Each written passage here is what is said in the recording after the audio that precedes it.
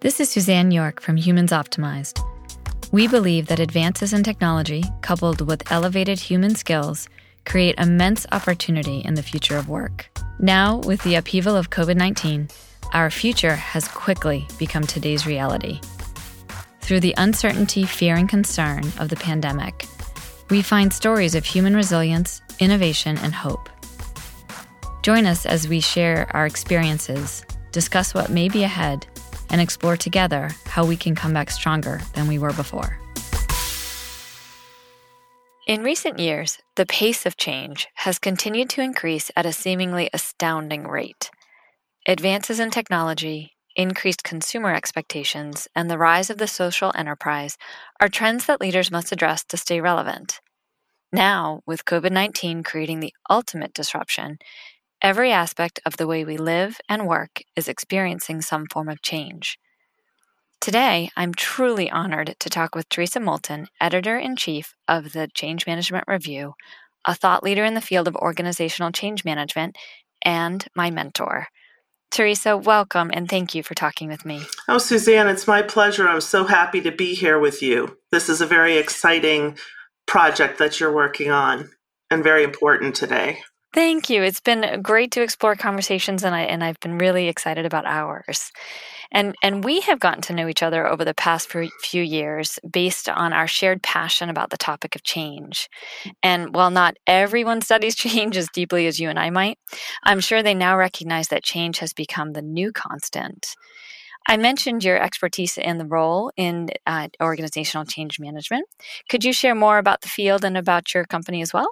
Sure. So when I think about the change management field, I go all the way back to how organizational psychology and organizational development, how those fields actually were created and evolved. And change management evolved out of those two fields and became a premier practice of handling the people side of change for projects and programs that were more hard about the hard stuff. So they were about process and technology improvements, large-scale technology implementations.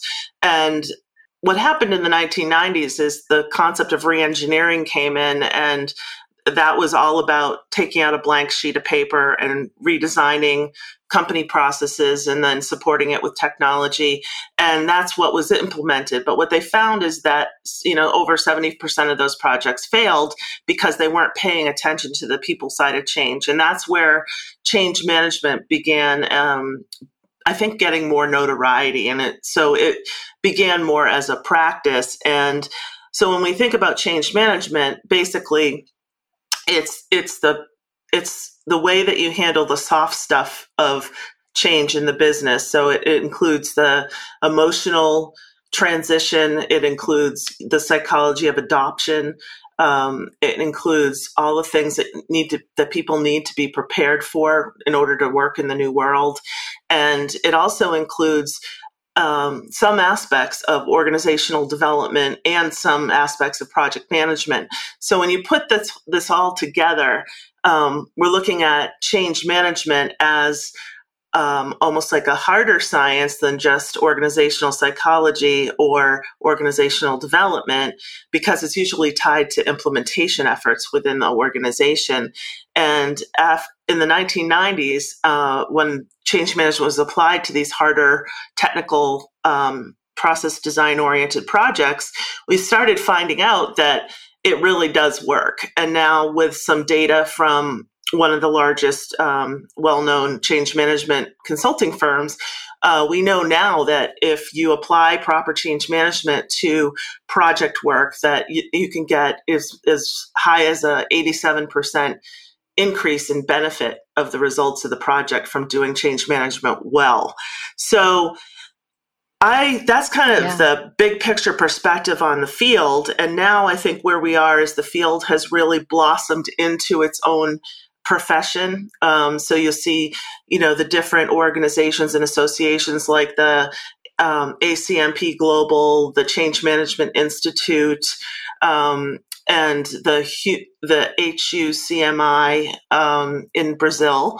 And when you look at these associations, they're starting to codify and create certification programs. So the profession is starting to mature a little bit, and it's got a lot more activity going on and more people coming into it. So I think that's probably a kind of a good high level picture of where I see the field. Yeah. And that makes a lot of sense. When initially it was enough that managers or leaders could tell people what they would do differently. And then as that no longer was sufficient to get human beings to work differently, this need to create a structured approach to get them from where they are to where you want to be has blossomed, I would say. Yes, I think so. And I think as you notice the economic cycles that the companies go through, there'll be a culture of compliance where, people will just do more of what they're told, but the actual resistance is kind of submerged and it will come out later. And then if there's a culture of, innovation, creativity, and the workforce has more power per se to take whatever job they want, that's when a lot of this adoption and acceptance type of psychology and approach even means more.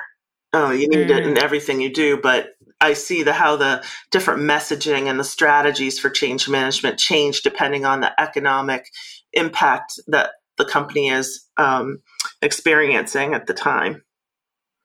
I hadn't thought of it that way, from compliance through to adoption. And it does make sense when I think back to the different projects that I've seen.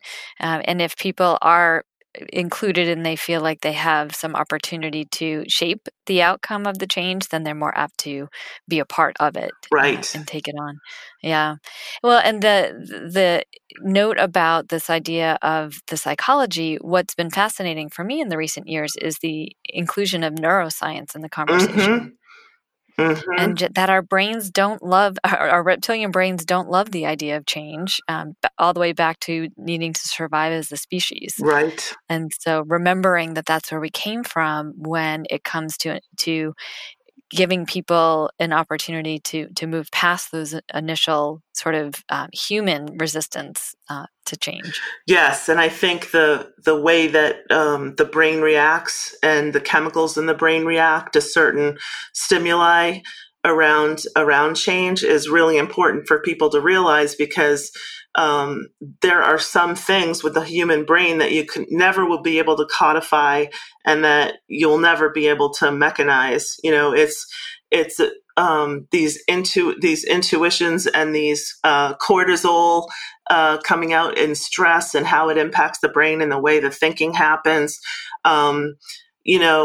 There's some givens that we have to look at as practitioners and really even think about how those facts impact our communication strategies.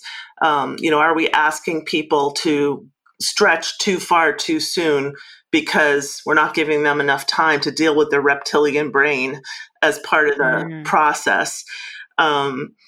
Another thing, and can they even hear the messaging that's coming? Right. Are they receptive to it? Let alone, is it a good message? But are they at a place of receptivity? Right. And I think of it like, this is your brain, and this is your brain on change. And when your brain is on change, it's dealing with all of the physical, implications of neuroscience, as well as the emotional pieces that are actually tied to that, as well as some of the reptilian brain programming. And when you put that all together, people aren't even conscious all the time of why they're feeling or doing something in a certain way. And that, I think, it adds so much depth to our field, as you mentioned, in terms of having the neuroscience be an aspect of it that we're really looking at. In fact, there's a woman, Judith Glaser, Glaser, who has neuroscience.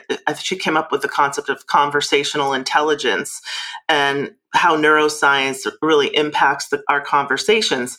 And unfortunately, she passed away last year, but her organization and her online training and her book, they're really fascinating. So that's something, if people are interested in, they could take a look at it. Oh, that's a great resource. And then the irony is of this time, the period that we're in with COVID-19, I mean, it's the ultimate stressor and the ultimate immediate transformation. Right. And so people aren't thinking in the normal ways that they might when we're at a time of normalcy, I guess I will say, because I don't know what normal means anymore with 6 weeks under our belt in this. Right. So what has happened for you lately as the coronavirus has unfolded? Well, what's been interesting for me has been that because I've been a serial entrepreneur my whole life and always had a company that I was running, and never really worked for someone else long term enough to experience a pink slip situation or something like that. Yeah. Right. So what I realized was, and I was talking to a couple of my other colleagues who are also independent consultants, is that we woke up last week and we said, actually, nothing's really that different for us. Yeah. We're actually doing the same thing as we did before, but our clients, our colleagues, our friends, the general employee working population is going through a real traumatic change. And I think that's coming from a couple of reasons. There's just, nothing to really clarify what they're letting go of. And then there's not necessarily anything that's solid enough to say, where am I going towards? And, and that, brings in, Bill Bridges' model of transition and his 3 phases, which I can talk about a little later. But in terms of coming back to how the coronavirus has really impacted me, I think for me, it's been really the observation of, everything just changing so abruptly. And kind of the incredulousness of just sitting there and going, oh my gosh, we're all shutting down. Like, this is really real.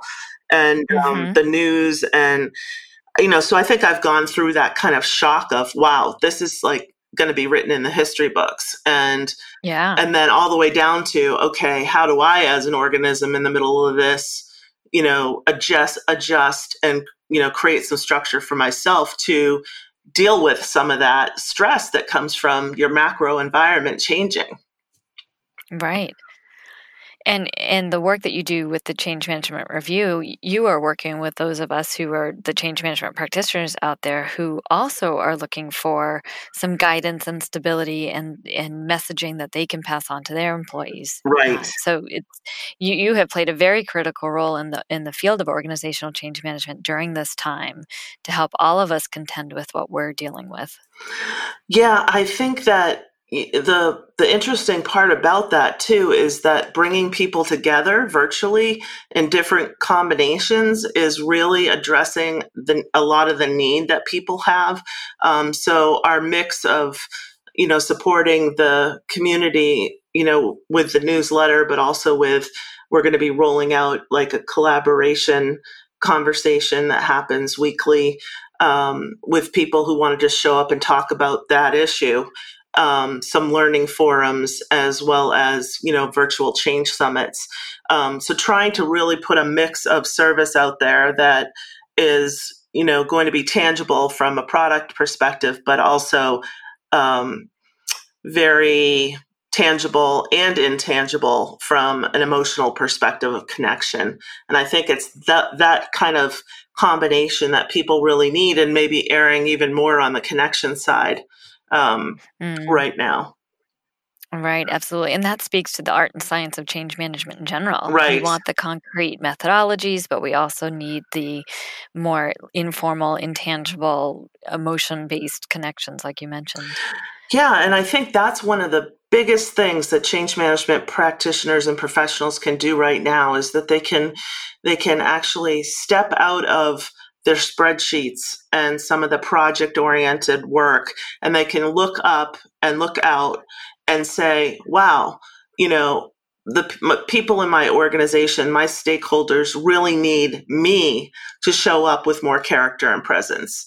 Daryl Connor has this wonderful class called Raising Your Game, where he has taken all of his experience and put together a method for you to actually become a more advanced consultant, a more trusted advisor, by really taking the time to express and explore who you are as a person, what you stand for, and then how does that show up for clients or for stakeholders whom you're supporting.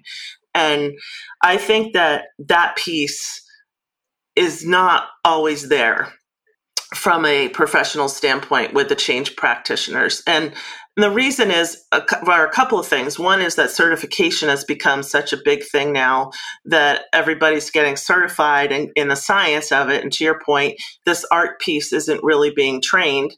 And then the other piece is that if you're focused on change management from a project perspective, you're not really being asked all the time to show up and with a powerful presence and put yourself out there. It's a more senior level type of executive or consultant that tends to do that. And I just think that all of us need to think about every interaction we have with our stakeholders or people in our company who are going through this and ask the question, who am I when I interact with this person, and how can I help this person be the best they can be as they go through this transition? And how am I showing up to them when they hang up the phone or they close out Zoom? How are they feeling once we've had a conversation? And bringing that intangible piece of our consulting into the full change practitioner experience. I think that's a great description. And with COVID-19, leadership is really getting redefined because now the leaders in the pure hierarchical power position, they don't have any more answers than anyone else on their team. Right. But what the team does need is what you've described, that calming presence, that stability in the midst of chaos. And that isn't something that that doesn't necessarily come with a piece of paper, but that does come with cultivating who you are and how you want to show up during this and hopefully during times of stability too. Exactly. And, it just reminds me of when there's a layoff. A project affiliated with a layoff. Sometimes the senior executives don't get that nervous, like the CEO, the COO, the CFO, unless they're part of the merger acquisition where their jobs could get yanked. In general, the leaders just feel like, they're putting together a plan and they're going to execute this in the organization. It's them, not me. Like the stake isn't felt as poignantly with the executives as it is with the rest of the organization. And with COVID-19, you can't hide from that. Right. You can't hide from the fact that you have this program agenda that you can roll out and sell and whatever. It really, to your point, relies on you to dig deep into who you are and how you show up. And that's when the real leaders come to the fore, I think. And I think we're seeing them from all corners of the organization, not just at the higher echelons. Yeah. Well, and part of that is helping employees through what we referred to just a moment ago as the neutral zone. Right. And this is within the change management methodology cultivated by William Bridges. Mm-hmm. He calls it transition management. Right. And like you said, he's got his 3 phases. So I think that would be really helpful for people to understand, mostly because what I'm finding is I have never been in this long of a suspended neutral zone. Yeah. and that in and of itself is creating stress for me personally, because there's no going back, but I can't yet move forward. Yeah. And so let's talk about like this extended stay-at-home period and what it's doing for people and what advice we might have for them. Sure. I think that's a great point. I mean, for me, I've never craved blueberry muffins so much in my life. It's so true. So I'm kind of managing, this grocery store delivery process that I've all of a sudden become very effective at, for my iPad. Yes. But with the neutral zone, let me just remind people that the William Bridges model of transition has 3 phases. And so going left to right, there's the endings. And then in the middle, there's the neutral zone. And then on the far right, there's what he calls new beginnings. And it's a very simple model, but the amount of depth that you can go into with this model is incredible. I'm going to stay at a fairly 30% level of depth for this. But so with the endings, we're also thinking about, what do we need to let go of? So what do I need to let go of? Well, I sit there and I say, if I was somebody that was working in an organization and I was asked that question, I would kind of know what to say, but I wouldn't know if it's temporary or if it's longer term, if it's all, is it going to go back to the old way or not? And that causes some stress because there's ambiguity. There are other things that I would let go of that I know, at least for the foreseeable future, I'm not going to be commuting to work. I'm not going to sit in the same desk, but I'm also not going to have my little neighborhood of colleagues that we have coffee together. We chat every so often to keep up on the speed of the rumor mill or the informal communications in the company. And anytime I want any of that type of communication, I'm going to have to schedule it. So it's going to feel kind of awkward. So this letting go from that perspective professionally is a big one. The other one is I'm letting go of the fact that maybe my children go to daycare. So now they're here. Hello. Yep. We're splitting the house up to have school, homeschooling, parents working from home, and all of a sudden the house is feeling a lot smaller than we thought it was, right? Because we're in it all the time.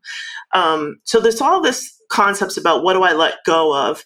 And then even to the point of, can I go jogging in my neighborhood without a mask on? And in some states, that could be like a legal issue. So there's all this letting go and ambiguity and new ways. Then you go into this neutral zone where people feel depressed. They feel really stressed, such a level of overwhelm that there's nothing to connect to. And my analogy to this is it's like being a fly in a bucket of water, and you're in the middle of the bucket of water and you're flailing around just looking for like a line or a stick or a leaf or something. And you're trying to find a connection. You want some structure to really link you into getting to the side of the pail. Well, in the neutral zone, that's one of the best things you can do, because through this whole transition model, I think the number one challenge is how to manage ambiguity. And this is something that entrepreneurs get pretty good at. But this situation is even a lot for them because they have other impacts, right? Right. So when we talk about, neutral zone and not knowing how you feel, and sometimes you feel like, okay, well, maybe I have some hope and I can move forward, but then you get dragged back into, well, what if this doesn't change and I'm stuck in this place? And people can get suicidal here if it goes on too long. People can literally have nervous breakdowns. You have to be very nurturing of yourself and others when you're in this neutral zone, especially to your point, Suzanne, of the fact that it's lasting so long. It's not, it's not only lasting so long, but the impact is so multifaceted on, the things that you actually need to have in your life to feel secure. Food, water, shelter, professional connection, family, all these different things are impacted. And so the one piece of advice with this ambiguity concept is to create structures for yourself. So they don't have to be permanent. They don't have to be complex. They can be very simple. And what they are is things like plan your day, have a schedule, stick to that schedule and start to build it into a habit. So it's going to take 3 weeks to really get it to work. Make sure that maybe you look at what you're eating and you decide, I'm going to make this a time where I can really invest in my self-care, and I'm going to start making sure I eat really good meals. I'm going to schedule in some time with my colleagues to just have coffee on the phone on Zoom. All the different aspects of life, whether it's spiritual, financial, familial, social, professional, all those different physical, all those different aspects of your life have to be accommodated in the neutral zone. It almost sounds a little bit like a getting back to basics. It is. Yeah, and just this idea of perhaps in some cases we were on autopilot, and now we have an opportunity to revisit each of these core elements of what make us who we are. Yes, and in coactive coaching, they have this model called the Wheel of Life, and it has all those different aspects that I mentioned. It's like a big pie.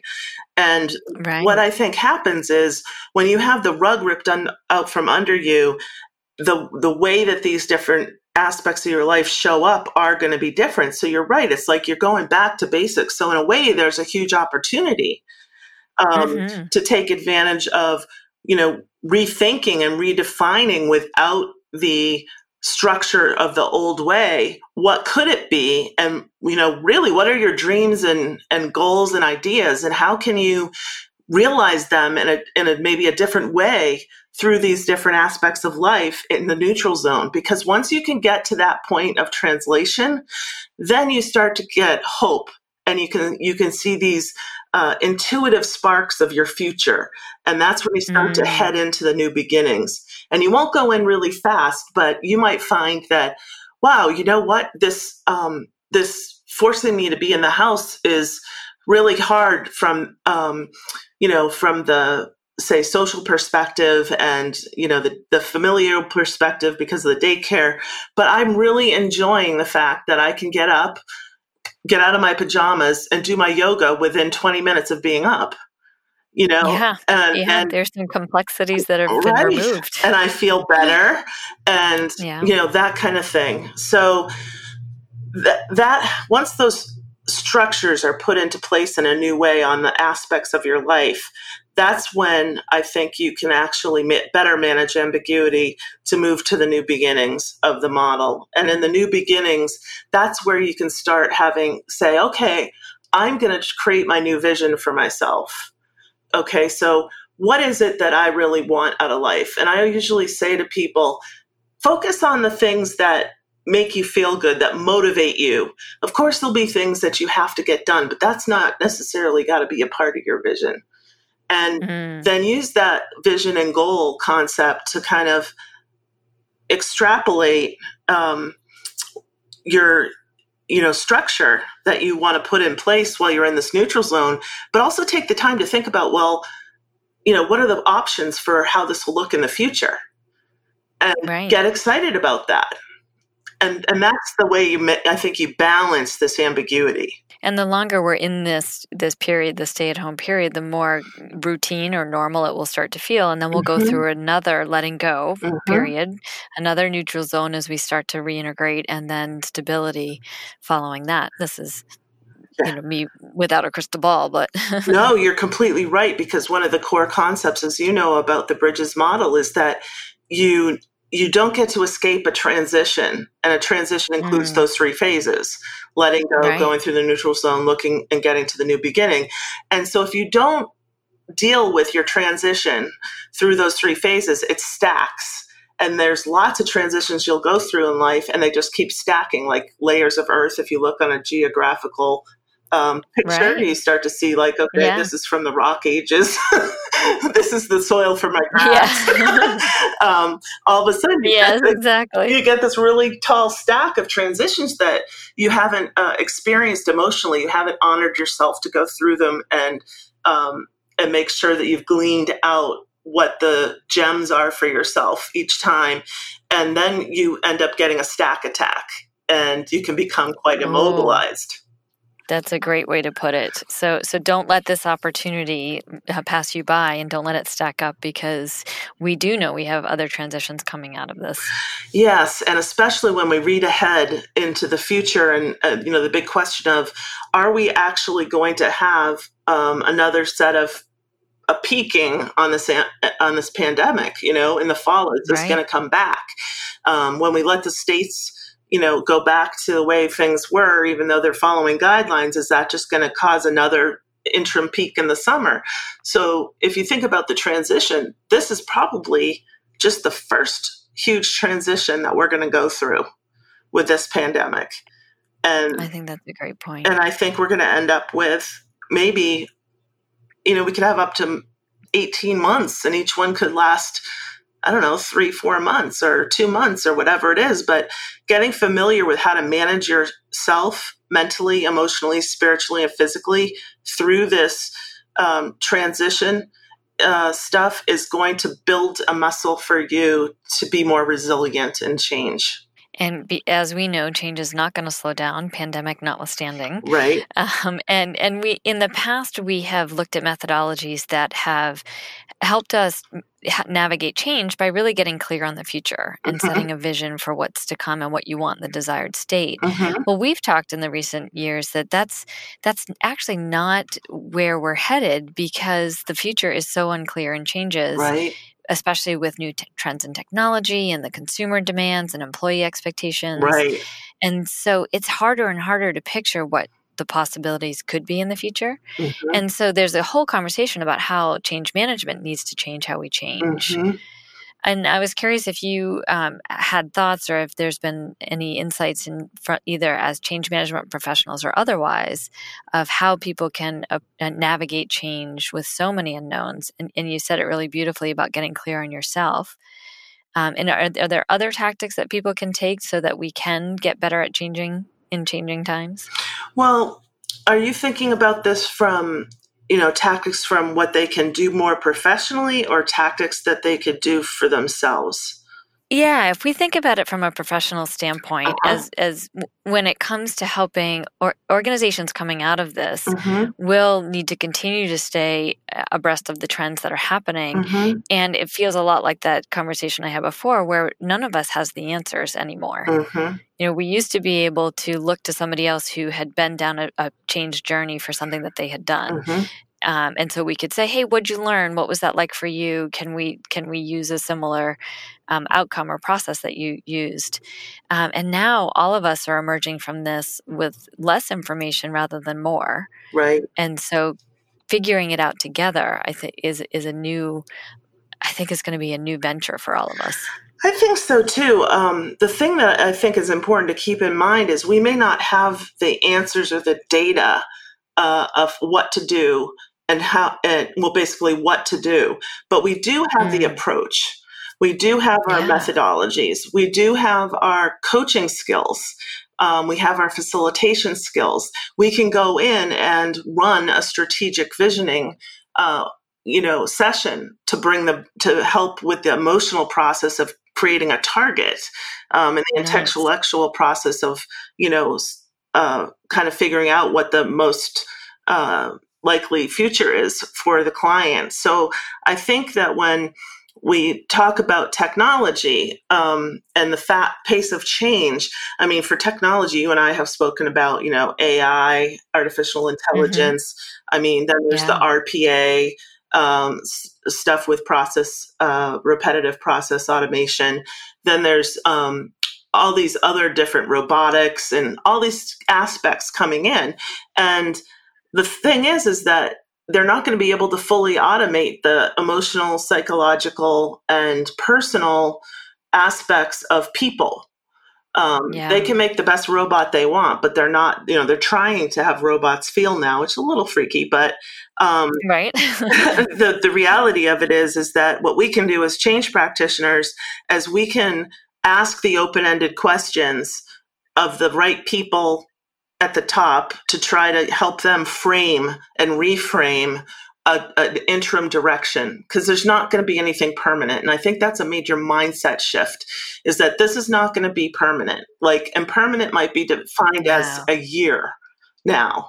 Back 15 years ago, it was 5 years. Then it was 3 years. And now, we're down to 18 months. And in this case, maybe we're 6 months, 3 months, who knows how long it is. But whatever the next viable period of time is that we think that we have some level of definition around it, really getting in there and helping our clients characterize and understand what that period of time looks like, and then applying our change techniques and tools and approach to then help bring that out through the people and create that circle of understanding. And that's the type of thing that we can do. That's amazing. I really like the idea of changing the time frame through which we're looking for permanency, and recognize that's no longer the goal, and really just being able to look at units of time differently. Right. And where do I have clarity and where do I not have clarity? And so in the confines of the period of time with some clarity, getting clear on great questions. I think you're right. The coaching element of asking the right questions can be even more impactful than having any sort of answer.